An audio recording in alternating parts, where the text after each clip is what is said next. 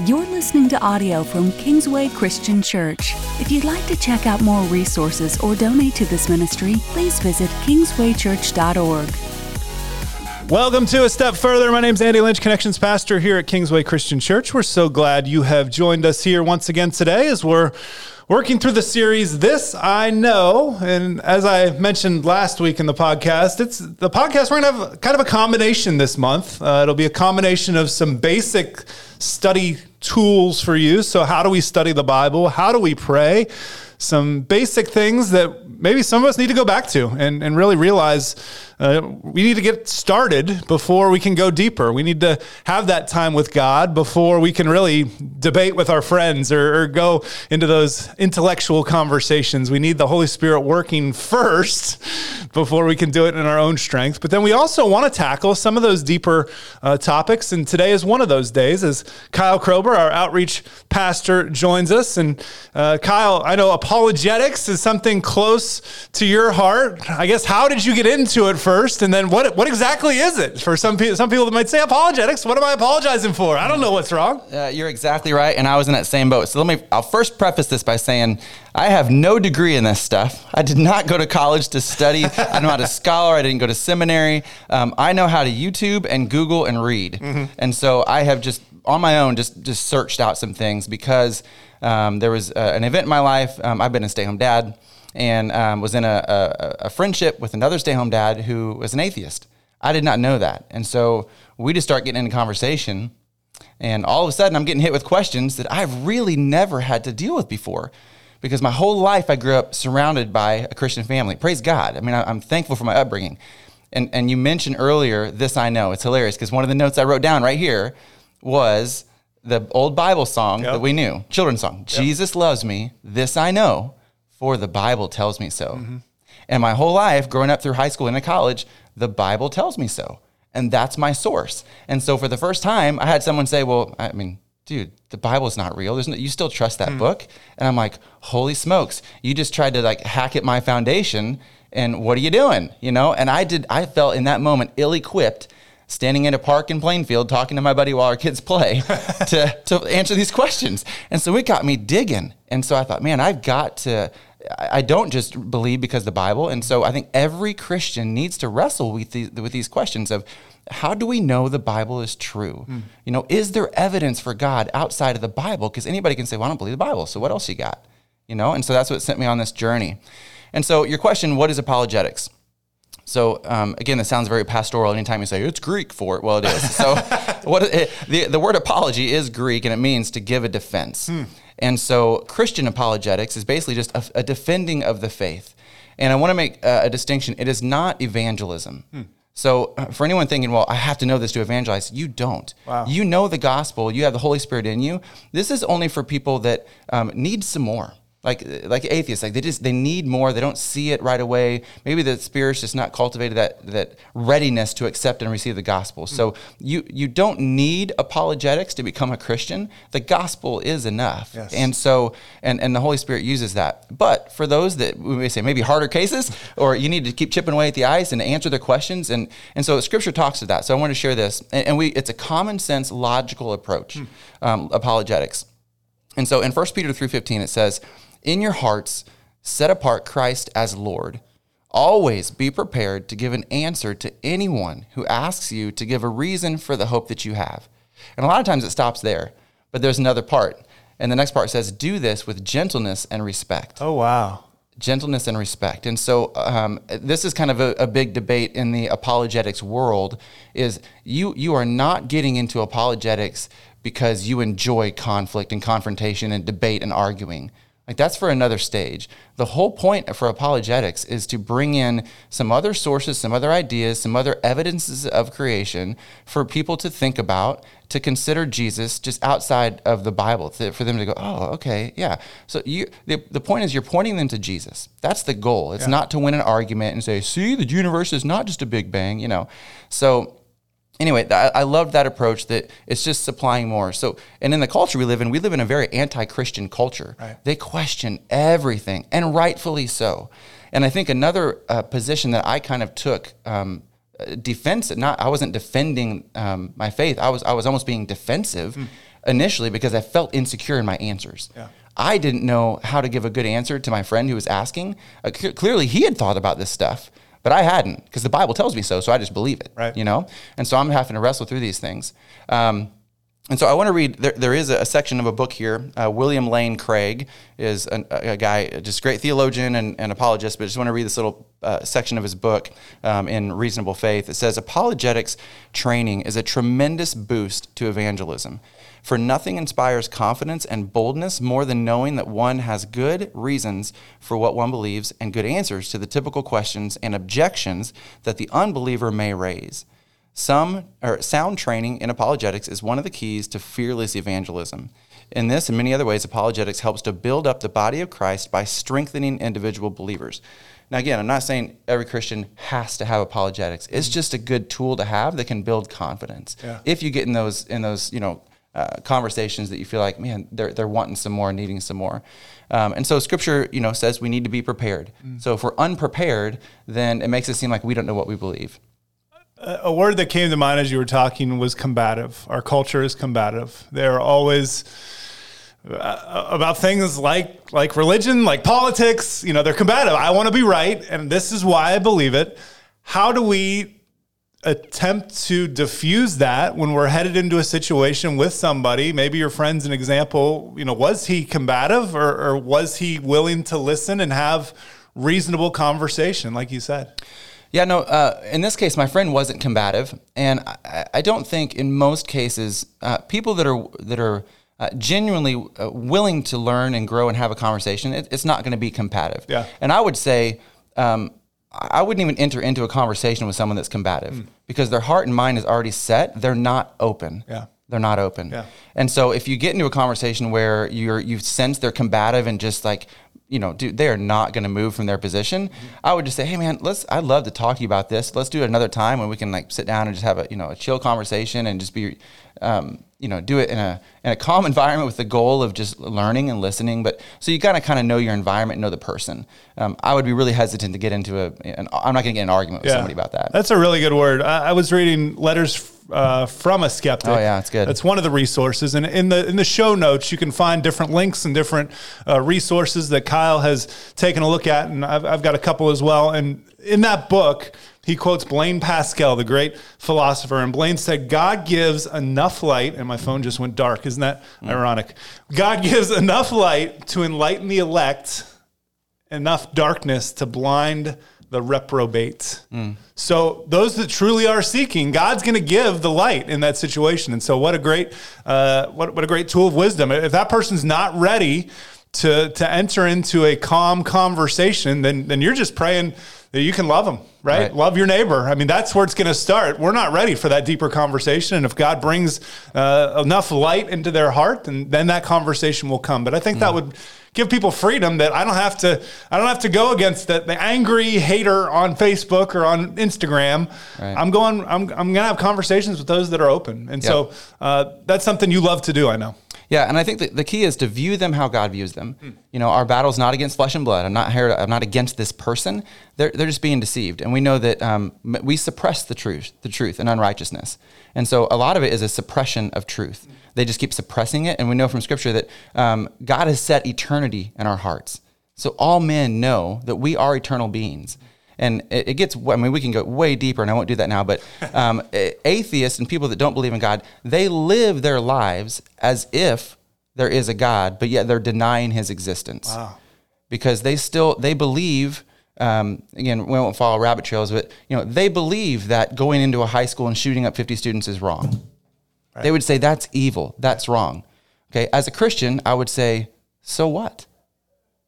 So what that they did that? I mean, to them, to cause them to think. Gotcha. Because ultimately, without a biblical worldview, anyone that does not have a foundation on Scripture has no ultimate justification for morality or to say that anything is right or wrong. Hitler was just acting on his DNA. He was just doing what his opinion was. So to him, he was right. But so who are you to say that Hitler was right or wrong? Because everything is subjective. So we get into truth, absolute truth versus subjective truth. Yeah. Subjective truth is just it's kind of a goofy position. And when you keep questioning it and coming back around, I mean, it's just like the whole comment of, well, what's true for you but not for me. You say, well, is that true? Well, look, there's an absolute truth right there. You're making a statement, you know. So it really is. You really want to question what they're bringing to you as well. But I want to read the scripture too. So in Romans 1:20, it says, "For since the creation of the world, God's invisible qualities, his eternal power and divine nature have been clearly seen, being understood from what has been made, so that man or people are without excuse." So we know already and I think one of the things I mentioned earlier, I was defensive initially because I didn't feel like I had, how do I answer someone that's really questioning. I didn't have the answers. I want to give answers. And I think I leaned on the idea that God he's not wringing his hands in heaven going, oh man, I didn't give enough evidence. I should have given more. My people, they don't have enough. Right. And I've even heard my friends say, man, if God would just, write in the sky, hey, I'm here, I love you, would you do that? And then I questioned him on that. I said, okay, would you really believe that? Well, the way the YouTube is, and I said, what if that happened over another part of the world and someone got it on video? Well, they could doctor it and edit that. I said, see, it's, Right. Everyone wants a sign. And even Jesus addressed that. He said, I've already given you a sign. And so signs, people ask for signs, but that's not going to convince. You're wanting something, you're grasping for something, but your heart, again, is not ready for that. So I think just being patient with people whenever you have non-believers you're talking to and fielding their questions. But there are just some real good questions that have helped equip me a little bit. Okay. That have been just helpful, I think. So, and the idea of truth, absolute versus relative truth, that's a good one to get into. And again, you're just asking people. There's a funny clip on YouTube that there's a guy that's on college campuses that is dealing with truth. And he started with gender is a big thing in our culture right now, more than just male and female and the spectrum and the whole kind of thing. So he's asking university students, and he looks like me. He's probably a Caucasian, 5'10" guy, 175 pounds. Okay. And he walks up to students and says, what if I told you I was a 6'6" Italian woman? What would you say to that? And the students, they were hemming and hawing. Yeah. They didn't know what to say to that. And it sounds silly because you can clearly see. But, again, that goes back to the subjective truth. We'll never be willing to say that is absolutely wrong. Hitler, what he did is absolutely 100% all the time wrong. Right. But we're just not willing to go there. And so if there is an absolute standard of truth, where does that come from? Why is it that it's in your heart, unbeliever, that you sense that? Right. You're living as if a God exists, but you're denying the power of that. I'm just accepting the power, knowing where it came from. Another argument kind of that people say, the universe. Oh, well, we know the universe is billions and billions and billions of years old. And but science has proven that something can't come from nothing. So scientists, even atheists, they know that there was a beginning. That even at the beginning, there had to be something that created the start of the universe, because here we are. We can't deny that we're here. Yeah. And so where do we come from? That's a question everyone has to wrestle with. Where do we come from? And I love Frank Turek. He goes on college campuses and many times he answers this question. And he's a Christian. And he says, guys, I believe in the Big Bang. And it kind of gets quiet. Like, what? He goes, I just know who banged it. I love that quote. He's like, that's not a question for me. Like, there has to be someone that is outside of time and space and eternity that has created these things and that is moral, because obviously he's in relationship with us. And so when you start saying, not even the Christian God, we're just trying to say, okay, what's evidence outside of Scripture for a God? And one of those arguments, this is kind of they call it the cosmological argument. It's that the universe had a beginning. And again, we know that. Atheist scientists can confirm this. So it had a cause. And so I just said, so who caused it? Right. We know. So I would say, well, I know who banged it. So the universe had a cause. And so if the universe had a cause, it had to be outside of space, outside of time. It's immaterial, it's uncaused, and it's powerful. And it's relational. It's moral, because we're here on earth and we sense that. And so you're saying not the Christian God, but it points to a being, to a God. Okay, so are we willing to concede that, man, there had to be some creator, because we agree even scientifically that you can't just have something from nothing. Yeah. So getting people to kind of just wrestle with that and just dialogue about that and their thoughts.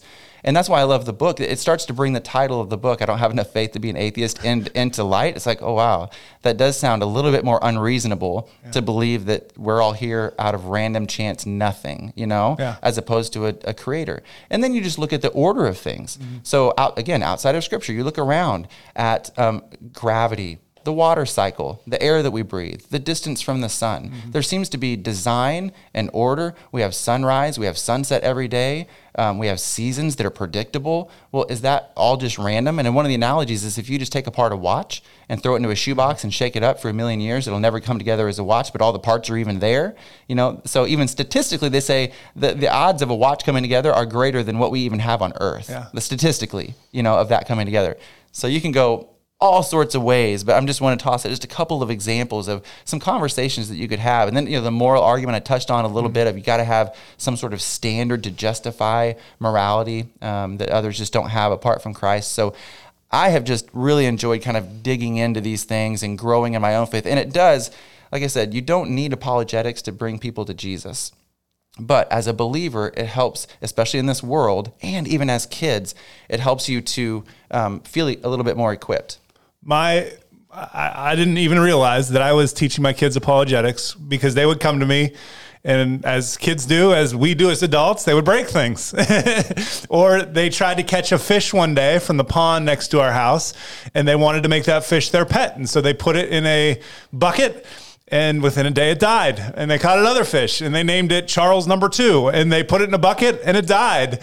And my answer to them so many times was, everything dies, everything breaks. And I didn't realize that what I was communicating was an anti-evolutionary principle. But when we look around, our houses break down, our cars break down, our bodies break down. Nothing is getting better. Nothing is improving just on its own. And yet that's what evolution teaches us, is that, just give it enough time and things will get better and things will progress in a positive manner. But looking at it with our own eyes, that's just not the case. Right. And that's another rabbit trail you go down. I mean, it's another argument, the macroevolution versus microevolution, changes within a species versus like an elephant changing to a fish. I mean, there's just whole good arguments to read about. But I wanted to kind of close up with this thought. This is, again, another section of The Reasonable Faith by William Lane Craig. But it's kind of addressing students, this age group. But, man, we can apply it to ourselves for sure here. And it says this. It says, Christian teenagers are intellectually assaulted with every manner of non-Christian worldview, coupled with an overwhelming relativism. If parents are not intellectually engaged with their faith and do not have sound arguments for Christian theism and good answers to their children's questions, which my kids are 10, 9, and 6, and they're asking questions. Dad, how is God good if this happened? Right. You can take that out so many directions. But so the kids are asking questions. So it goes on to say this. It says, then we are in real danger of losing our youth. It's no longer enough to teach our children Bible stories. They need doctrine and apologetics. And it goes on to say, unfortunately, our churches, and I'm not saying Kingsway because I love that we're doing here, our churches have largely dropped the ball in this area. It says, we've got to train our kids, and I would say ourselves, for war. We dare not send them out to public high school or in the public arena and university armed with rubber swords and plastic armor. The time for playing games is in the past. Wow. I love that. And I've applied that to myself and my kids. And, we're going through some there are some devotionals out there that have apologetics. And so, I've been really, my eyes have kind of been open. I've really loved digging into this. And I'm excited for believers that kind of think, oh, this is cool, I want to dig in. There's just a lot to glean from that. Yeah. If you want to continue this conversation a step further, please reach out to us. Kyle has lots of resources. Again, some are in the show notes. Maybe you have a specific question that you have or that someone has asked you and you don't know where to go for that. We would love to connect you with those resources. One that Pastor Matt likes to recommend for both parents and teenagers, A Case for Christ, the student edition. It's a nice, easy read. It's a small book, and it goes over, several different topics. There's lots of resources as well we would love to connect you with, so please reach out to us. Kyle, thanks for your time today. For sure.